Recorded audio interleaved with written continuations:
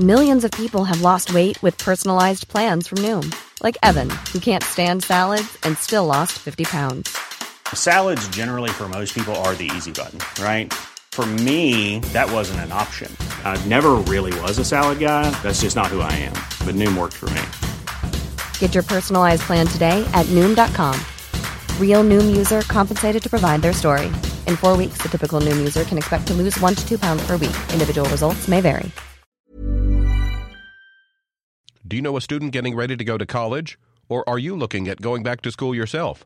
The Woodward Hines Education Foundation and the Get to College program help more Mississippians get to and through college to get certificates and degrees that lead to meaningful employment. They offer free college planning advice, including hands-on FAFSA completion assistance through in-person or virtual appointments. Visit gettocollege.org to learn more.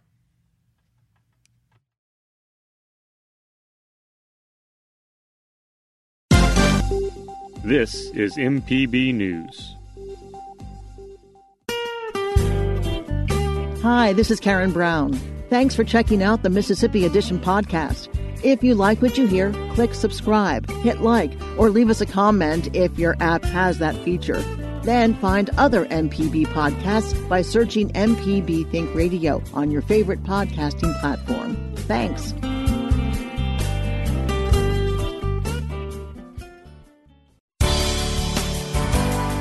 Good morning. It's 8:30 on Wednesday, August 5th. I'm Karen Brown, and this is Mississippi Edition on MPB Think Radio. On today's show, we are undermining our ability to start school and to keep businesses open because we want to have dinner with our friends who are in from out of town. After a month of only targeting specific counties, the governor issues a statewide mask mandate. Then, with more than 40 districts set to start classes this week, state officials set guidelines for schools. Plus, after a Southern Remedy Health Minute, how an all-woman research lab is helping understand COVID-19. This is Mississippi Edition on MPB Think Radio. Mississippi is now under a statewide mask mandate, and all residents are required to wear masks when in public for the next 2 weeks. Governor Tate Reeves issued a statewide mask mandate yesterday following weeks of targeted county orders. Reeves says he believes that approach was effective, paving the way for the statewide order. I have taken a piecemeal approach. I've been criticized by it by an awful lot of people. But I've taken a piecemeal approach because I believe firmly that was the best way to get the most number of people to participate. Admittedly, it took a few days, maybe even a week. But if you travel around in those 37 counties that currently have mask mandates, participation is far greater today than at any time during 2020. Our people, by and large, are rule followers. Our people almost exclusively have very big hearts. Nobody wants to get the virus and give it to their mom or grandmom and see them suffer in a hospital and perhaps even for the rest of their life. Everything that we have done has been about getting the most possible cooperation from the people of this great state. And I believe that there is enough motivation to safely get our kids in school that we can really juice participation of mask wearing throughout our state for the next 2 weeks. The mandate comes as the state puts its worst month of the coronavirus pandemic in its rearview mirror. Cases of COVID-19 more than doubled in July, and hospitalizations and ICU utilization rose to its highest levels. State Health Officer Dr. Thomas Dobbs says the best way to mitigate transmission of the virus is for everyone to chill out. If we can all just chill out for about 2 or 3 weeks, consistent with the mask mandate, and just not go to a party, don't go to a shower. Send your regrets to the wedding. I mean, a lot of these cases that we're seeing are linked to social events.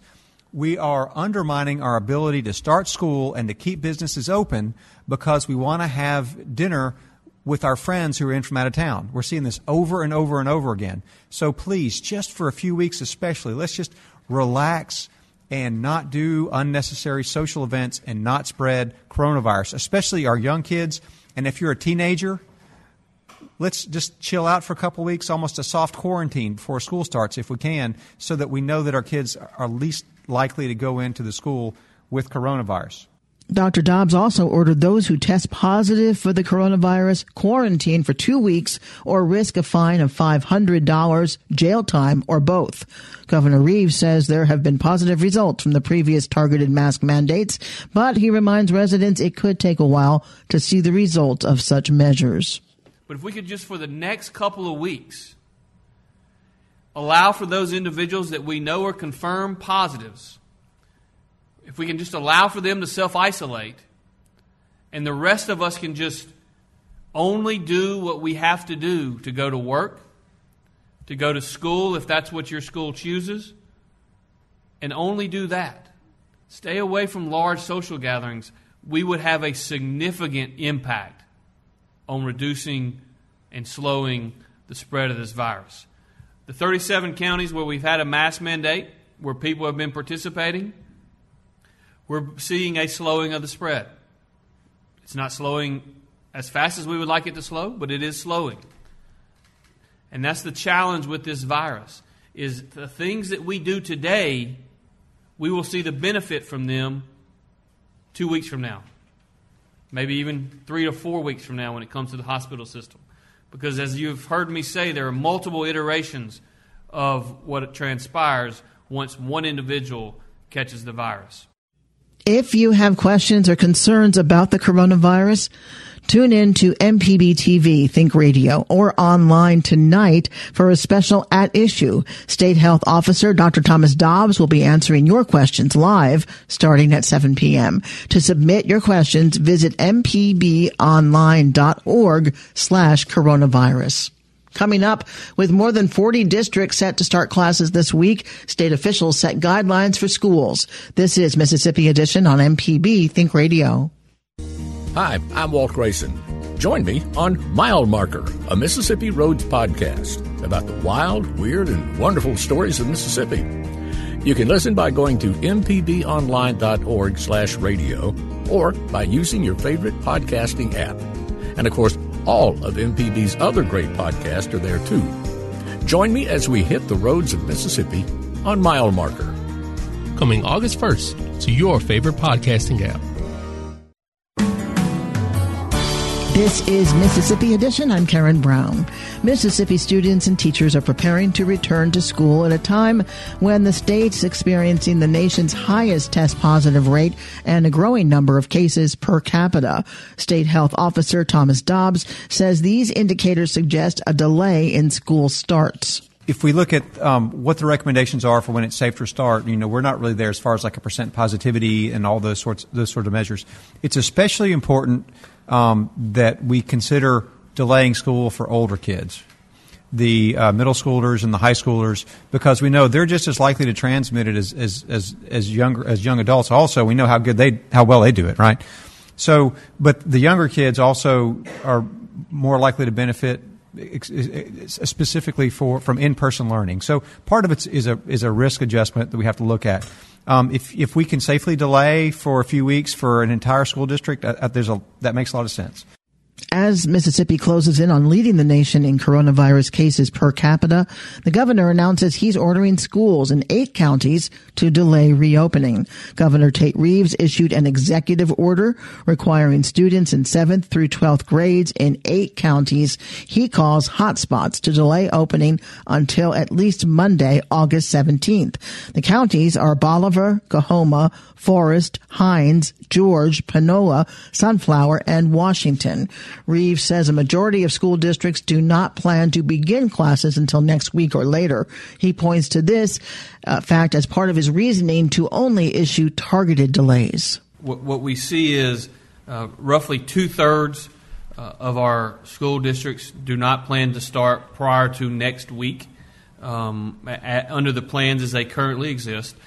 Within those 2/3 of school districts that plan to start next week or later, which is 8 to 9 days from now or later, many of them, even though their school year is starting next week, that doesn't mean that they're starting with full classes that are going to be there next week. If I were running a school district and I had the ability to not open schools until August the 17th, which is what I have done on these with the very high case counts, particularly if I'm in one of those 37 counties that already had a mask mandate in place, because clearly that's where the transmission is at least for the last 6 weeks, has been the highest.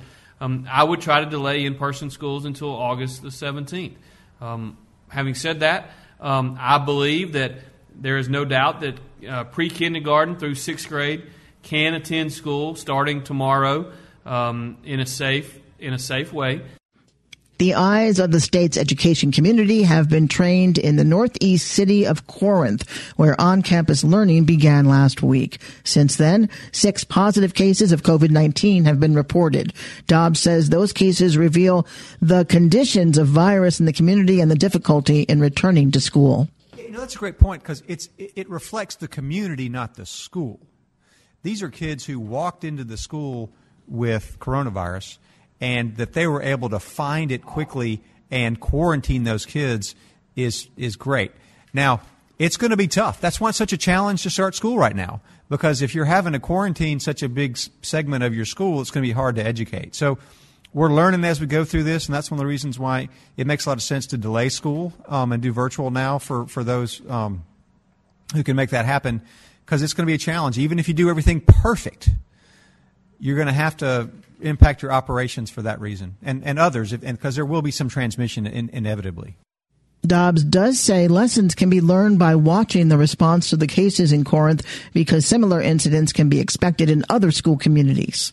This is a wonderful opportunity for us to work with them and learn for future exposures, because without a doubt, we're going to have every school that opens is going to have some child, some teenager with coronavirus walking through the door. Just based on the law of averages, we're going to see that. We've been working closely with colleges. Colleges have an entirely different scenario. We are not recommending at this time that they delay opening. We have other recommendations for them.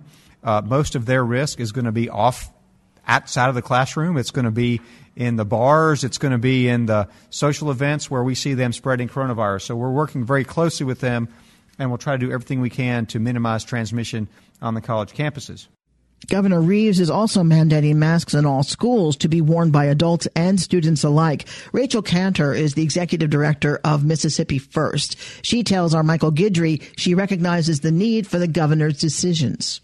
I think the governor is absolutely justified in requiring everyone who's going to be in a school building to wear a mask unless they have some sort of medical condition.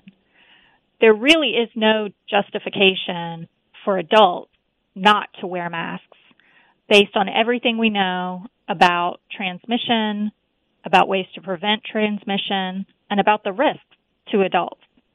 As for children, we know that older children are still at great risk of transmitting and receiving the virus, and that they too, if they're going to be in close proximity to each other, or even just in a indoor space, 6 feet apart, breathing the same air, they need to be wearing masks as well. I think that the governor, in making it apply all the way down to kindergartners, I think that is a reasonable thing to ask. We know that for young children, they're going to want to play with their masks. They're going to want to take them off at some point. And yes, that's going to add an extra hardship on teachers to manage. But the more we can get young children to wear masks, the safer everyone is going to be. The other thing that the governor did was issue a mandatory delay in 8 specific counties. Do you think that targeting 8 counties is a viable option when we've seen evidence of high school spread in Corinth High School, or are you satisfied with a targeted approach, or would you like to see that measure taken further? I think that it's a really difficult decision for the governor to have to make, whether or not to mandate that schools go virtually. I do think that in the counties that he selected, there's every reason to delay school, or at least delay in-person school, whether that's delaying start dates or requiring that schools start virtually. I think that over time, we might see that delaying school or going virtual school needs to be far more widespread. Rachel Cantor is the Executive Director of Mississippi First. Thank you so much for your insight, Rachel. Thank you. The Mississippi Association of Educators issued a statement via Facebook in response to the governor's limited mandate. It says, in part, the governor's plan in its current form is reckless and irresponsible. It ignores the advice of the state's top medical officials and is putting students and educators and their families at risk. Coming up after a Southern Remedy Health Minute, how an all-woman research lab is helping understand COVID-19. This is Mississippi Edition on MPB Think Radio. Did a contractor ever tell you the price of something and it sounds so high you think, maybe I'll try it myself? Some jobs just aren't that difficult, and yes, you can do it. If you want to find out how to do those things, listen to Fix It 101, podcast everywhere. I'm Dr. Jimmy Stewart, professor of pediatrics and internal medicine at the University of Mississippi Medical Center, and this is a Southern Remedy Health Minute. I've had some problems. It's with athlete's foot, and I've not taken any oral medications with it. I just manage it in the summertime using antifungal creams. I've used some tea tree oil and a cream that my husband uses, ketoconazole cream. Particularly here in the South, athlete's foot is certainly very prevalent. A lot of people have that. The reason it's sort of seasonal, it has to do with the humidity and moisture. It's caused by a fungus. It's very common. I've had this myself. The other misconception is that, this is something that is a hygiene problem. It's certainly not. Paula, you mentioned a couple of the more common things over the counter. Lotrimin cream, things that have clotrimazole. Those are antifungal medications that can help decrease that fungal infection in the skin. The ketoconazole is another antifungal medication, very effective topically. There's a number of fungi that can cause this. You can actually go to the dermatologist and they can take some skin scrapings of your feet and culture out what that fungus is and get a little bit more specific. The biggest things are prevention and trying to decrease the moisture content. If you could not wear socks or shoes for a while, that certainly would help out to dry out that skin, because a drier environment is not going to be one that fungi like. So they're not going to grow as much in that. And then other things is making sure that you towel off your toes and in between your toes after you take a shower or a bath. That's extremely important, getting that skin dried off before you put your shoes on. For more health tips and medical information, listen to Southern Remedy each weekday morning at 11 on MPB Think Radio. No matter if you use an app to start your car or still have a flip phone, Everyday Tech can decipher today's technology for tomorrow's solutions. Subscribe now to the podcast using any podcast app or the MPB Public Media app. This is Mississippi Edition on MPB Think Radio. I'm Karen Brown. Scientific research is not widely recognized as a woman's game.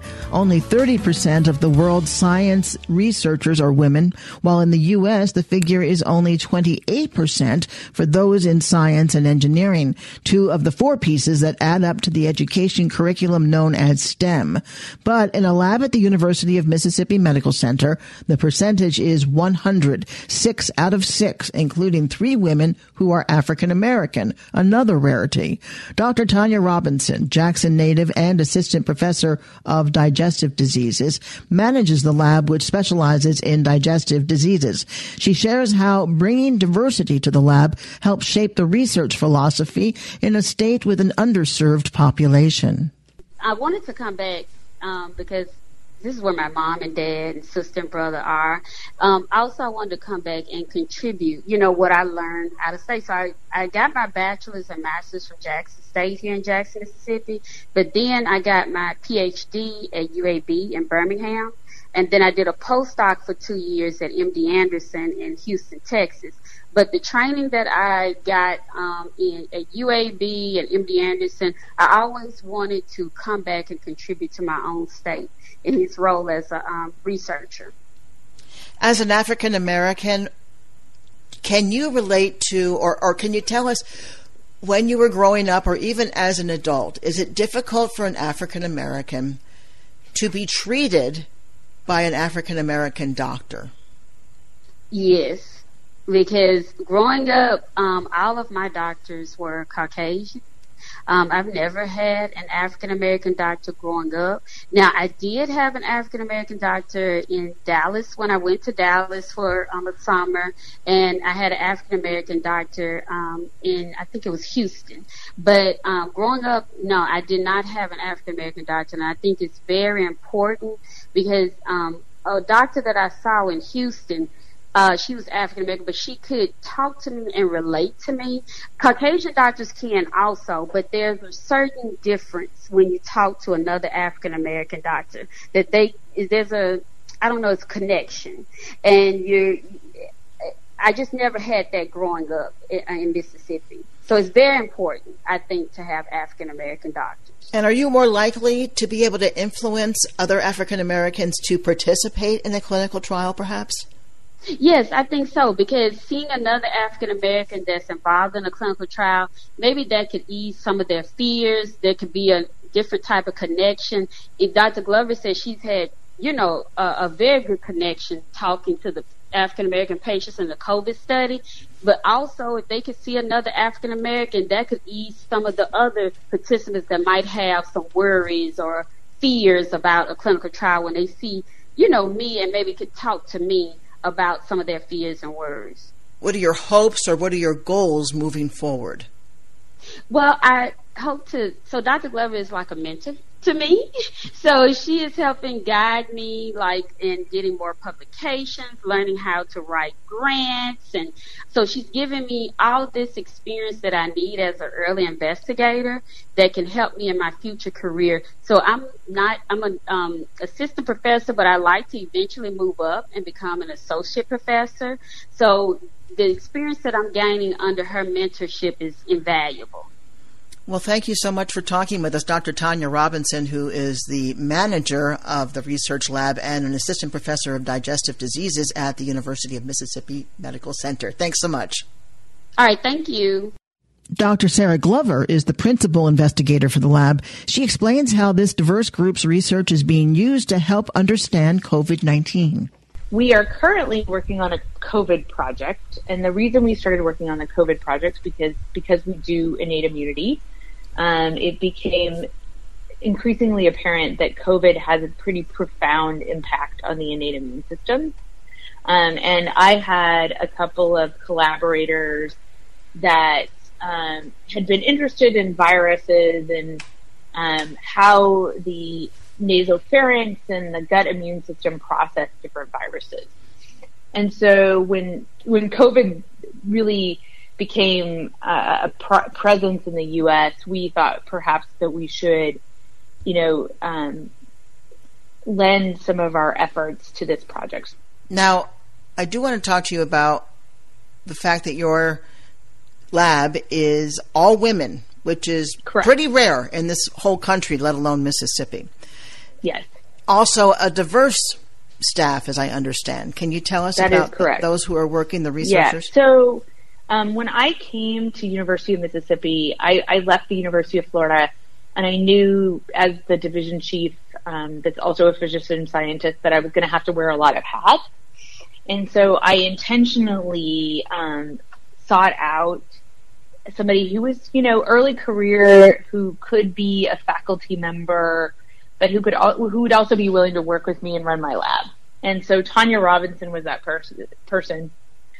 She came in and set up my lab, and she is a Mississippi native, so she has a lot of perspective on, the University of Mississippi and on the state in general. I attribute the diversity in the lab to her, which is because, she's attracted young women, particularly young African American women, who want to do science, which is super cool. And so she really gets the credit for this. I can't take the credit.